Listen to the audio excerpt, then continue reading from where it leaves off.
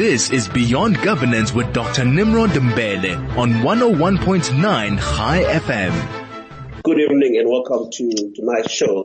My name is Nimrod Mbele and thanks for participating in all this cold evening here in Johannesburg. Winter is certainly creeping in, very nice and slowly. You need to, yeah, okay, there you are. Thank you, my brother. I just did. Oh, thank you. You know, the joys of working from home. On that note, let me just quickly again, thanks, for tuning in on this really nice cold weather. And one of the things that we need to be very proud of as South Africans is the fact that, we often reach out to the most vulnerable and poor. And for me, the whole coronavirus issue has brought or has sort of ignited the spirit of Ubuntu. We've seen government, we've seen private sector and ordinary people digging deep into their pockets to lend a helping hand. And for me, this is quite phenomenal. And I'm sure most South Africans will agree with me on that particular issue.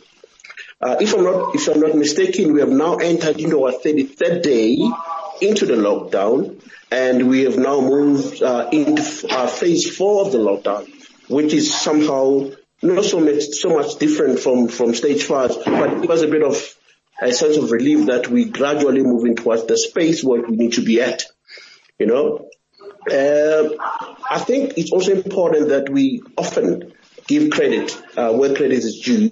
On that note, let's again commend this sterling work done by government in the sense that government has been able to communicate with clarity, sense of purpose, and an agency that is required. In the same vein, let's also acknowledge the work done by the unions, political parties, for supporting government strategy to curb COVID-19. And finally, it's very important that we pay homage to our health workers for sacrificing their lives and curbing the spread of virus, as we know. Once again, you know that for conversation, please join us on via SMS line if you can, 34519. That's our SMS line. Our Telegram is 061-895-1095. And I'll definitely do an honor by returning your emails via the email address, which is nimrod@high.co.za. Before we even start the show, I think it's always useful for us to reflect on issues that are quite important. And as I was preparing for tonight's show, and I asked myself this one big question: what is it that we are experiencing as a legacy of the previous administration? Can we look at the socio-economic collapse of the current administration without reflecting on the Zuma administration? For an example, let's look at SAA. SAA is about to retrench almost 10,000, people. And they are in debt. So surely, almost 10,000 people having lost their jobs within a very short space of time. It's appalling. And this can only be reflective of the previous administration. And this is where South Africans really need to take ownership and say never again shall we sit and see administration collapsing to a point where it is collapsed. Moving on, I think on that particular issue, tonight we're unpacking a stimulus package of about 500 billion rands that was announced by the president last week. In making sense of this very important topic, I'm joined online by Professor Bonang Mahale, who is a Chancellor of the University of the Free State and the Chairperson of Bidvest Group. And I'm also joined by Ellen Mukoki, who is the CEO of the South African Chamber of Commerce and Industry. And later on, time permitting, we'll be joined by Alex Stillerman. Let me take this opportunity once again to welcome the colleagues and say, how are you guys? We're fine, Nimrod, and how are you doing? Thank you very much, Ellen. I appreciate it. The line is much better than the last time we had a conversation. Thank you for having me. Thank you very much. Dr. Mahale, this is not a first turnaround that we are seeing, albeit under different circumstances. Back in 2019, the president had a turnaround strategy which was accompanied by some kind of a stimulus package. The package obviously looked at youth, women, and small businesses. If I recall vividly, the plan covered 4 broad parts. Firstly, it was the implementation of growth-enhancing economic reforms. Secondly, reprioritization of public spending to support job creation. Thirdly, it was the establishment of infrastructure fund. Fourthly, it was the addressing of urgent and pressing matters in education and health. Fifthly, investing in municipal social infrastructure project. So what we have had last Tuesday, in my view, is a build-up or should be a build-up of what the president spoke about last year. But where are we? Let's firstly assume veil of ignorance, because we can't proceed to the 2020 stimulus package without acknowledging what the president spoke about last year. Can you quickly reflect on that, Ndademo? Mbele, you're absolutely correct. So the 5, not just 4 things that the president announced at that time was part of the advent of the new dawn, where the focus was going to be on economic growth, but on unity of the party as well as renewal. So where we are now is, yes, we have been caught between the rock and the hard place, where we are in the throes, on the one hand, of the 9 years of state capture. Secondly, where we are in the throes of a technical recession. Number 3, where Moody's has just downgraded us to beyond investment grade. And then lastly, of course, COVID-19, which is pandemic and by definition is quite global. But you see, on Tuesday evening, the 22nd of April, the president announced both wide-ranging and far-reaching raft of measures that cover almost everyone, especially the most vulnerable. He once again demonstrated truly extraordinary leadership in grappling with the fact that pandemics such as COVID-19 can and do push communities and populations further into poverty, and that we all collectively have not succeeded in eradicating the legacy of apartheid, therefore must work very hard to ensure that the most vulnerable are indeed protected by implementing these winning war strategies to beat COVID-19. So I was personally moved beyond words by the quantum of 500 billion. The Minister of Finance says when you add it collectively, it's up to 800 billion relief, social relief and economic support package to, amongst others, singularly focus on a truly extraordinary health budget to respond to the virus, but specifically targeting the relief of hunger and social distress, support for companies and workers, and a commitment to the phased reopening of the economy the following Thursday when he speaks to us. So a lot of thought went into the comprehensive package that wrapped together already announced initiatives, among others, of tax relief, the release of disaster relief funds, emergency procurement, wage support through the UIF, and funding to small businesses. All of these for the relief of hunger and social distress in our communities, protection of the wages of workers, and extended support to SMMEs. Mbele, back to you. Thank you very much, Prof, for that insight. But I just want to bring in Ellen Mkoki here, because I think you've made a very interesting observation by stating that we're looking at about 800 billion rand, not so much about 500 billion rand. But, you know, there's in this country, as we all know, there's often a disjuncture between policy pronouncement as well as the execution. From a business point of view, Ellen, what are the levers that the president needs to activate to give assurance and confidence that the 800 billion rands that has been set aside will indeed, manifest or indeed bring relief, not only but relief, but also, stimulate the economy to a point where we can all be satisfied that indeed there is a light at the end of the tunnel. Well, thank you, Nimrod, and to Bonang as well. Well, I don't know. First, let's get through the numbers. I mean, the president only announced 500 billion. It's only the other day when we're listening to the finance minister, he started speaking about 800 billion.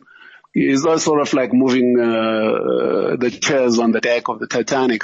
It's neither here nor there. You know, in the final analysis, when you're running a business or you're running any organization, it's about cash flow. It's about getting money in that's coming from operations. And what is the operations of government?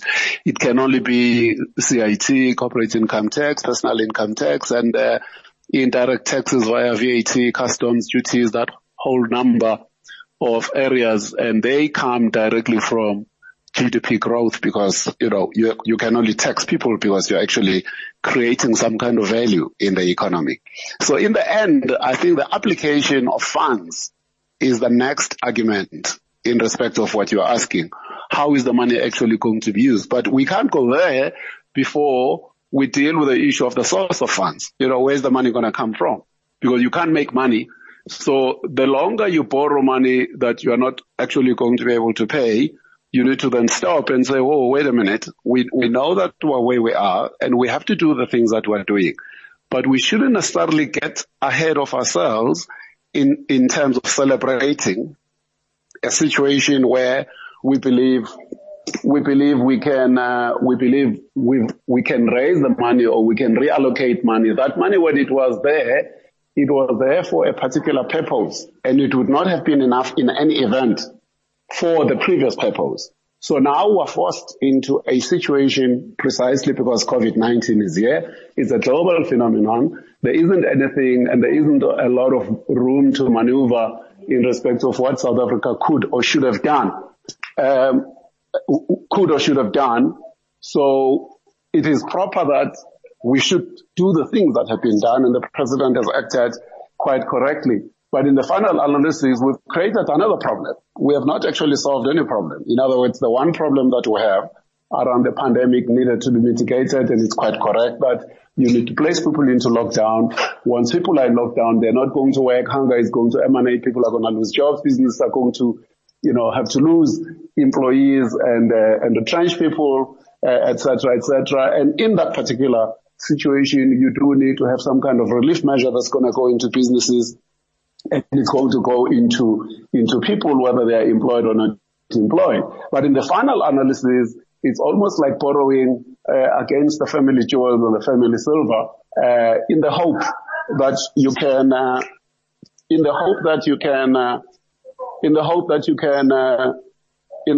can at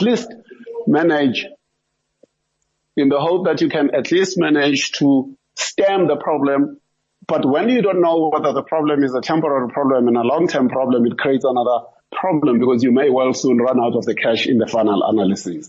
So we acknowledge, and yet as business we have to accept that the president did not have a lot of room to maneuver.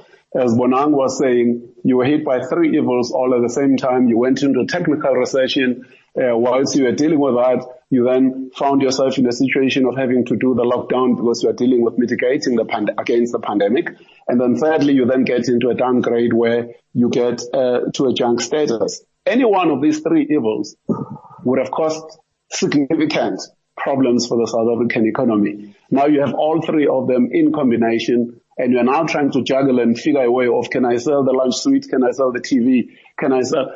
Let me tell you the truth. Do not pretend that you are not selling the TV. Do not pretend that you are not actually dipping into future savings, even money that you may have needed for your children's school fees tomorrow. You are doing that. But that's because you are forced to do these things because there isn't money lying around all over the place. So in the final analysis, my point is we then need to do the things that are permanent. We need to really restructure the economy. We need to fix the problems that the ratings agencies are actually raising. We need to do the things that we needed to do so that when we have these kinds of storms coming into the future, because nobody knows whether this is the first or the last pandemic.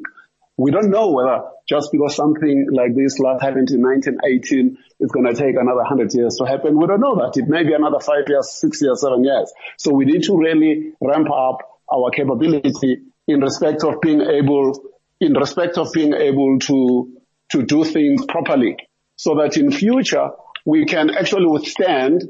The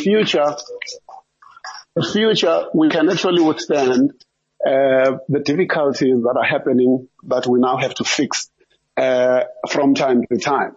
But I think that we need to have that conversation post the lockdown in terms of how do we restructure South Africa, how do we do these things that need to be done, which are going to be permanent over a 10, 20, 30-year period. We have the National Development Plan. Where is it? Someone needs to go grab it, dust it off. We've got the United Nations Sustainable Development Goals. We've got all these things that we need to have a very clear plan that is executionable, and we need to make sure that we resource that plan so that we're able to deal with all the structural and permanent problems that South Africa faces.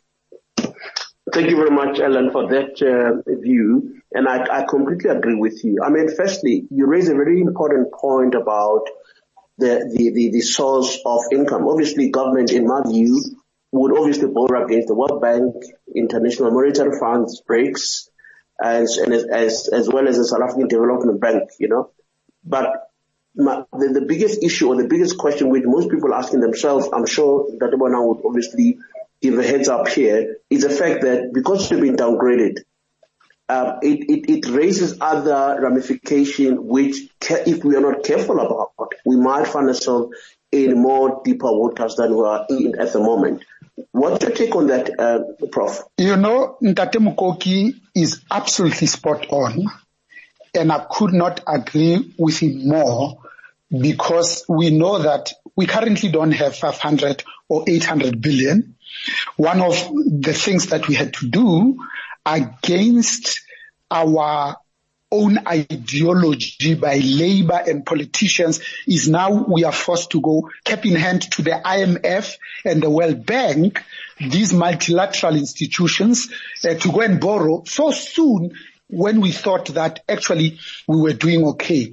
But the third arm is we are beginning to harness internal resources in the form of big business. There are slightly more than 400 listed entities on the JSE. So a solid incentive is that for taxpayers who donate to the Solidarity Fund will now be able to claim up to an additional 10% as a deduction from their taxable income, thereby demonstrating that the economic strategy going forward will require a new social compact among all social partners, government, business, labor, and civil society to do what? To restructure the economy and achieve this elusive, inclusive socio-economic growth and transformation founded on fairness, on empowerment, justice, and equality. I mean, look at how we are proposing to use the money.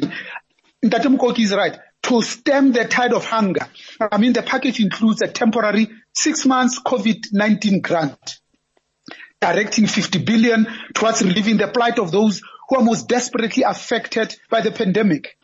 Child support grant will be increased by 300 rand in May, and from June to October, an additional 500 rand each month, while all other grant beneficiaries will receive an extra 250 rand a month for the next 6 months. In addition, a special COVID-19 social relief of distress grant of 350 a month for the next 6 months will be paid to individuals who are now unemployed and do not receive any other form of social grant or UIF payment. So we are not even talking about the production side of the economy. We are talking about the consumption side of the economy amongst those that are the most vulnerable amongst us. Let me end by saying, you know, Ntate Mukoki raises the issue of we don't know when the next pandemic is going to hit us. But what we do know for sure is that the virulence and the frequency is increasing.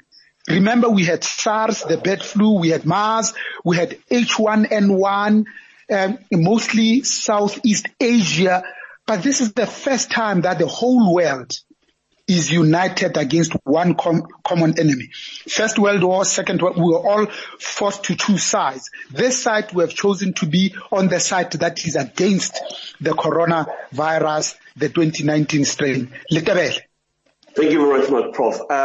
Very interesting point that you're raising. Firstly, I mean, the fact that we are forced to harness internal capacity, i.e. Through different tax breaks and tax measures, I suppose it is commendable. But one of the issues that you raised, which I think is quite important, is that consumption has a limited phase. We need to get the economy to more production side of things. which has been the biggest problem of this country. We are not producers, we are consumers. Part of any turnaround strategy would have to gear the economy to more production. Look at mining, look at manufacturing. Dr. Mkoki is leading one of the economy or entities that seeks to foster the production side of the economy. But the question I suppose is, what is it that we need to do differently to activate production? Because it is through production, particularly in small businesses, where we are likely to bring more and more job opportunities. How do we get the economy to be more on the productive side of things as opposed to consumption? Because consumption, it is just that consumption, and it's not sustainable. Well, I suppose the question is directed to me, Nimrod. Well, there are no shortcuts with these things. These things are not shortcuts. We keep complaining about the fact that the new ANC government came in 94, 25 years, 6 years, whatever the case might be, and not much has happened. It's because you can't do a band-aid. You can't do patchwork all the time that you're dealing with issues. You need to have a very long range, long-term planning around the things that you need to be able to do. And it's not because you have to go recreate new templates. You've got the World Economic Forum that has very clearly articulated what they refer to as the Global Competitiveness Index report.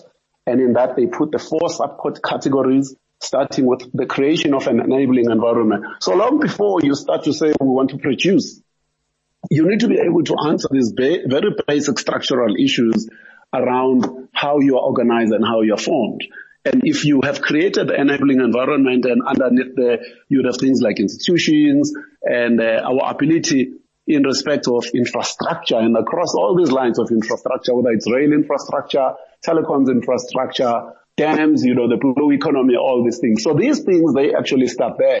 But underpinning all of that, other than the issues of political stability and having the correct environment at the macroeconomic policy, is to ensure that you have the human capital that is required, the investment in people, right? We keep making this statement all the time that in the last 200 years, only around 8 non-Western countries have moved from being developing economies to becoming developed economies.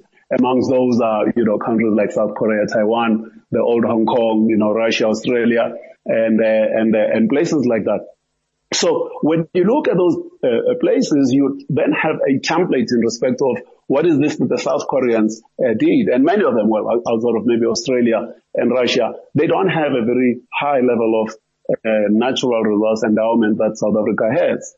We start there because right now our primary economy is based largely on digging things out of the ground, whether they are metals or minerals, and then exporting them, or actually plants and then in agri and then sending them out. We're not doing a lot of processing we should be doing. We're not doing a lot of value adding we should be doing. But before you do that, you need to then answer the questions as to whether your environment exists, because a lot of these things are not things that you're going to be doing yourself because you're initiating that level of technology. There are many technologies that exist in the world, and in a number of cases you can actually try to bring the technology into South Africa with joint ventures. You can do royalty agreements, you can do licensing agreements, but no one is going to give you access to their technology if they don't necessarily think that your market makes sense. Number one. And number two, you have the skills and the capabilities in your economy that will then enable you to be able to drive at that level. So this piece around human capital is very much significant. We also need to get into the third piece, which is around the markets, because when we talk about markets, it's around the product market. We talk about they, not us, at least the World Economic Forum. You then start to talk about the labor market. And sometimes people get their wires crossed around what we refer to as labor market. It's not so much labor market, whether it's rigid or something, but it's its efficiency. It's not so much because someone wants to complain about COSATU or whoever. It's a question of, do we have the skilled labor force that is highly productive, that can use and get into technologies that they need to have to be able to generate and grow this productive cycle. So I was listening to one of the ANC politicians the other day, and he was talking about what COVID-19 pandemic has actually done is to actually expose the fault lines in South Africa that we're actually importing too many goods in the health sector. We're importing almost 70% of what we're consuming there. But before you get to that point, you then need to address that issue of labor market efficiency. You need to address the issue of the size of your market. Because people are going to come and say, I want to put in plant and equipment in your country because you've got the size of the market. Now, we made the mistake, I think. We continue to make that mistake. Because for business itself, us as business in particular, for many years, we sort of like looked at the issue of transformation as a grudge buy. You know, we always say that people don't wash or rent a car. It was always a compliance issue. It was always a grudge thing, like the government wants us to drive transformation. Without us realizing that we're actually measured on this very piece of transformation because it relates to political and social instability. It also raises this issue of economic growth. Because had we not ignored these swaths of women, these many black people who happen to be in the country, that should be markets, right? We need to have a Standard Bank that is 10 times its size in South Africa alone. If we actually have done something about making sure that we get money into the hands of these many future consumers who happen to be black. So we didn't drive and do the job very well in driving the issue of transformation as a business imperative, not so much as a grudge, because, you know, the government wants me to do it. It's very critical if you're in business that I'm growing markets and I've got a bigger market, and Africa comes into play very, very quickly into that.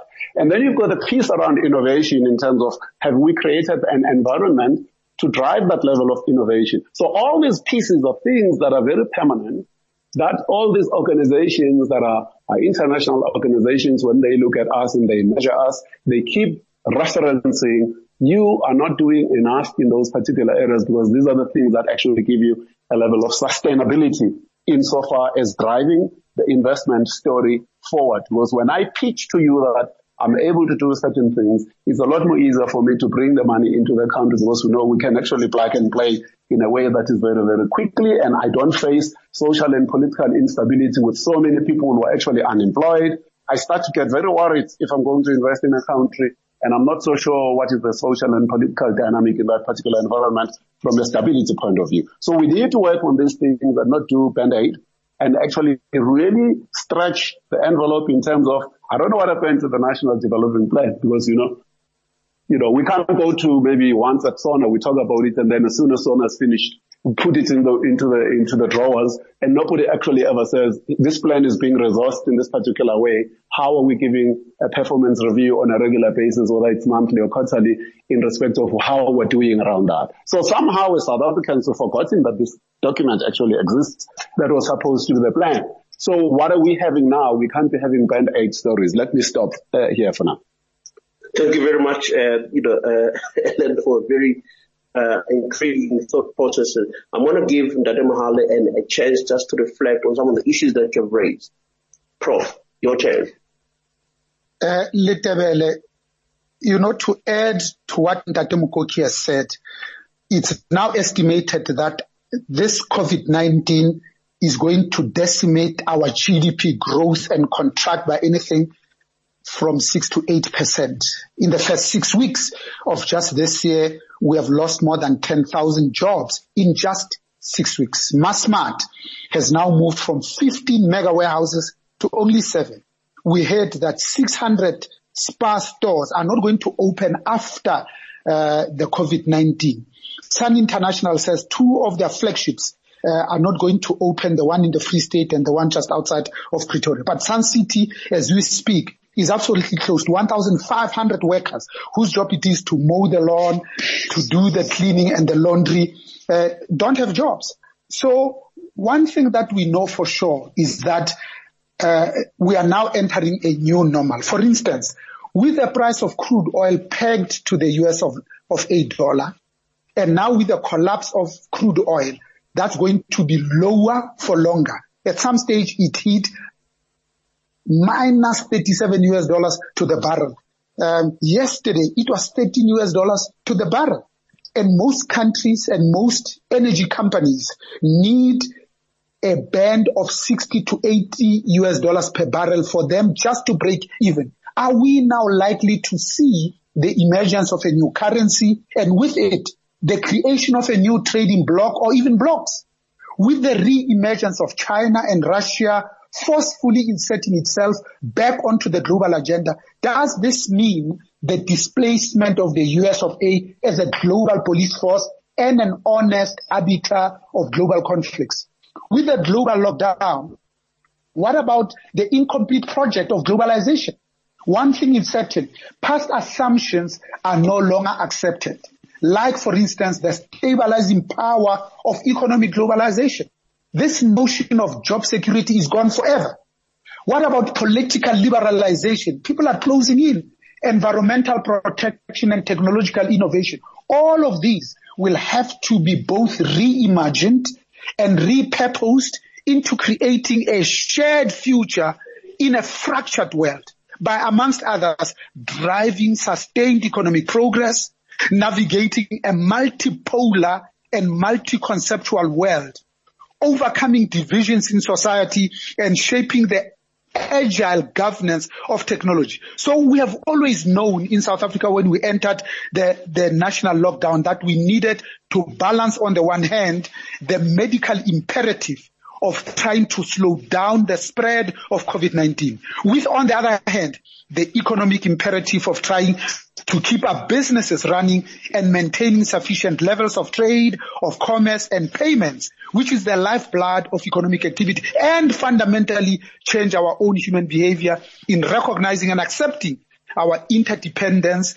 and interconnectedness by demonstrating more gratitude, more care, more kindness, and continue to communicate with respect and indeed understanding. So for me, overcoming the spread of COVID-19, we have already addressed the three pillars of physical distancing, of self-quarantine, and working from home. The huge and deep structural inequalities have been laid bare for all of us to witness. Some hurdles that are uniquely South African include practicing social distance and preventative hygiene in a lived reality of the majority of our people finding themselves in crowded dwellings, with no access to flush toilets, no access to piped water, no access to electronic communication, relying on public transport and the use of public health facilities. Many with already heightened health and socioeconomic vulnerabilities, where many more face hunger, poor health, have pre-existing health conditions, have no medical aid, no insurance, have previously failed to find healthcare and find it difficult to save. So how then do we try to effect this required working from home with our public transport that's not yet safe, not yet accessible and affordable? Anyone getting into a taxi today with a laptop and a smartphone is likely to have these confiscated. Even with these seemingly insurmountable challenges, business must come together with government and labor and civil society. And how do we sign a new compact that will ensure all our collective survival? Thank you very much, Prof. Your last point, it's something that I want us to hone in, because you earlier on you alluded to the fact that the social compact has been elusive, and failing the inclusive agenda, as it were. So it is quite important and obvious that the issues that Ellen spoke about in terms of human capital, the conducive environment, market efficiencies, the transformation agenda, are underpinned by a new social compact. But social compact, I would imagine everybody gets to know what the social compact is all about. But how do we get labor? How do we get business to commit on structural reforms, which has been lingering for some time? Because I think that's the biggest challenge South Africans wants to hear. Can we have social compact without trade-offs? And what are these trade-offs are we looking at as a people, and the extent to which we are quite keen to understand that if we are sacrificing today, we are building for tomorrow. How do we go past that colossal challenge? Well, Nimrod, I think that the first thing is that we need to be able to articulate a common vision of what South Africa should be, or what it ought to be. Yeah, these things are very deep and interesting challenges, and just because you've got people who share different perspectives, given where they sit, does not mean they cannot share a common does not mean they cannot share a common perspective. Does not mean they cannot share a common perspective. So in the final analysis, it means that people can just understand. I mean, I think that there's no better person who explains this thing better than that very famous Indian Nobel Prize winner, who talks about three children who are fighting over a flute. And he says that their names are Anne, Bob, and Carla. And Anne's argument is that she, of the three kids, is the one that has the ability to play the flute. So therefore she should actually be the one who keeps the flute. Which means she's making the argument of utilitarian economist. And then Bob, on the other hand, says, wait a minute, of the three of us, without invalidating the claims of the other two, I'm the poorest of the three of us, and I cannot have money, and my parents cannot afford to give me money to buy other toys, so I therefore am the only one who deserves the flute. And then the third person is arguing a different story. She says that, listen, I made the flute. It was my blood, sweat, and tears that actually made the flute. And this person is making a very different argument indeed. So the three children are exactly what you find in the context of South Africa and the South Africa's economy. And we need to be able to figure a way in which we can have a common platform and a common vision of what is the South Africa that we're building that should look like, because social justice has got to be at the center and at the core of what it is that we're actually trying to do. Without social justice, you are not going to be able to create a very equitable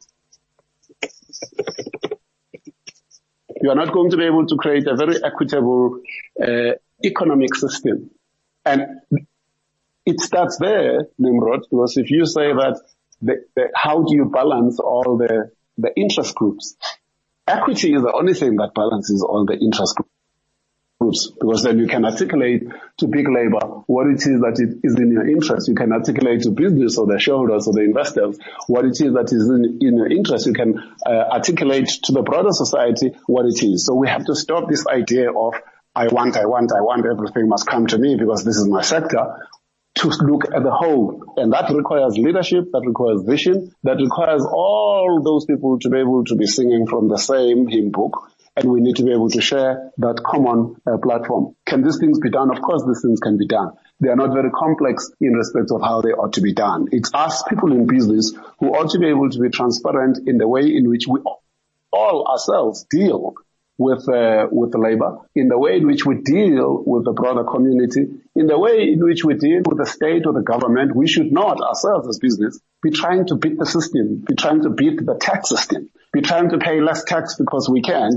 avoid paying when we know that the obligation is that we should pay.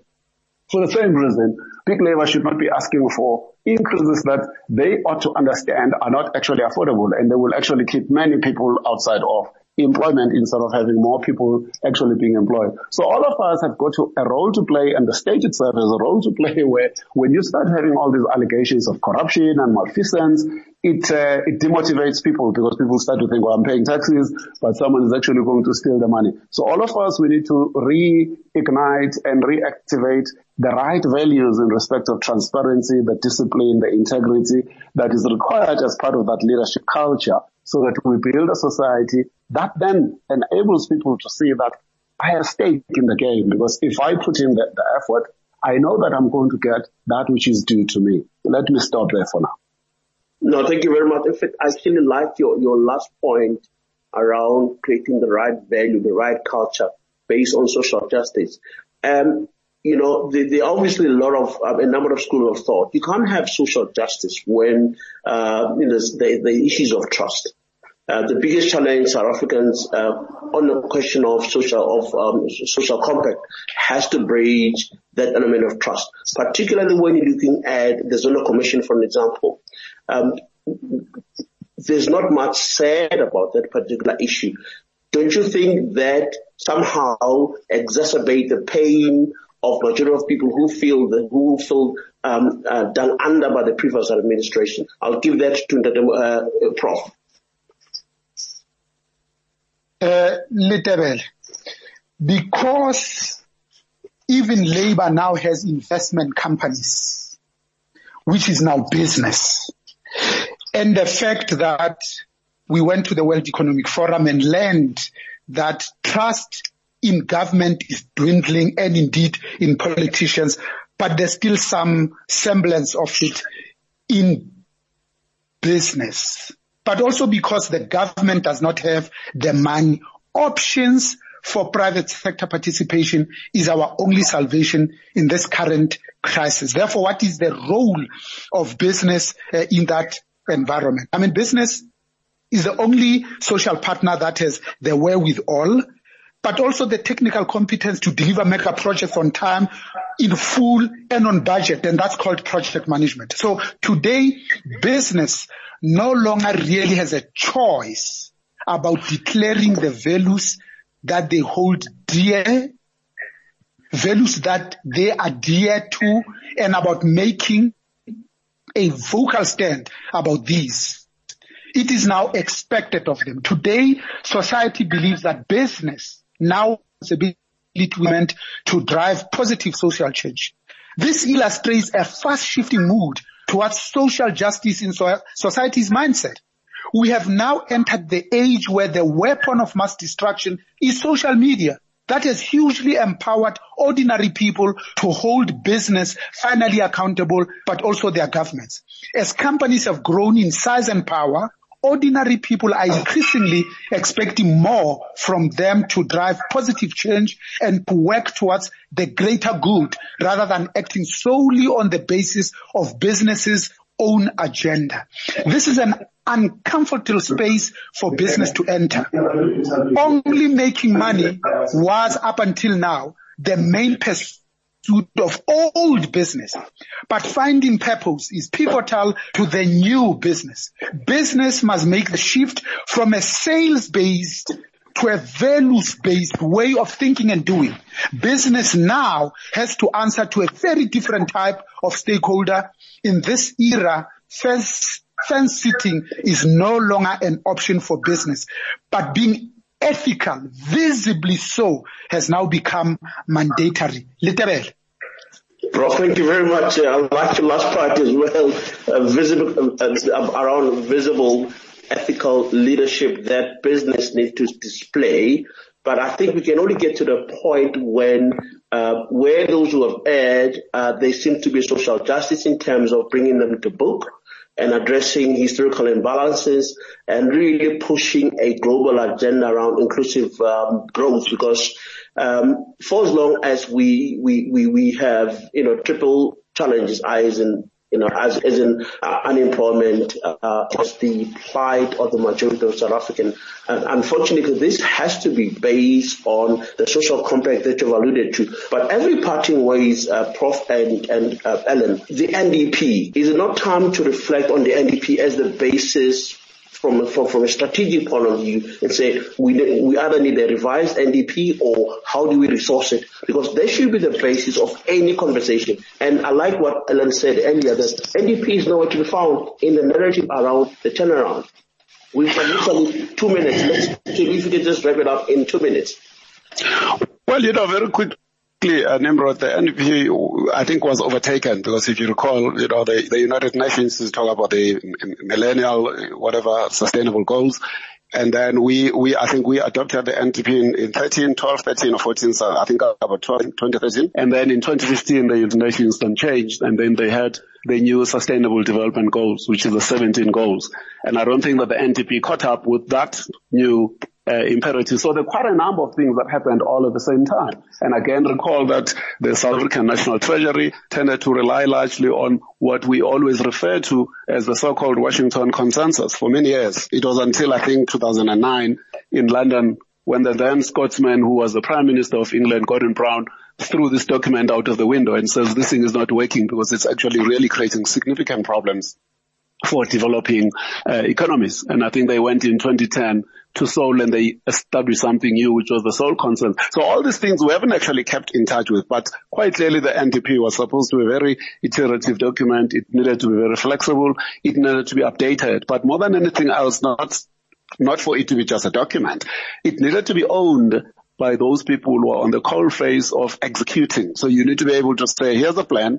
but here's the execution, here are the resources that I'm allocating to that. So it's not just a document that must just be there. And I think that we need to take out that document, brush it up, and have a look at what are those aspects in it that still remain very relevant today, and update it and make sure that it becomes the plan of each and every government department, that we don't start from scratch every time and we don't do a Band-Aid thing. Thank you very much. That's Ellen. As we close, let's get last point from Prof. Your last point, Prof, on this NDP issue. We will not go back to normal. Normal never was. Our pre-COVID-19 existence was not normal, other than we had normalized greed, inequity, exhaustion, depletion, extraction, disconnection, confusion, rage, hoarding, hate, and lack. We should not long to return. We are being given the opportunity to stitch a new garment, one that fits all of humanity. We know that reduced public spending leads to enhanced government creditworthiness, which leads to falling bond yields, and which in turn leads to falling interest rates for all borrowers, which ultimately leads to increased private sector investment. Because government currently has no money, again I repeat, our only salvation is business. Thank you, Letterel. Thank you very much, Prof. Unfortunately, we're going to have to leave it at that point. That was Professor Bonang Mahale, who's the Chancellor at the University of the Free State, as well as the Chairperson of Bidrest. We also joined online by Ndade Alan Mugokti, who's the CEO of SATI. Gentlemen, once again, thank you very much. How I wish we have had more time to reflect deep on these issues. Once again, thank you. It has been a pleasure to have you on board. Thank you, Nimrod. Thank you, Bonang. Thank you, sir. Well, unfortunately, we're going to leave it there. That was an interesting conversation, as always, two gentlemen that we've had. Until we meet again next week, same time, same place, it has been an absolute pleasure. In the meantime, do observe all the protocols related to COVID-19, and let's stay safe. I thank you, and good evening.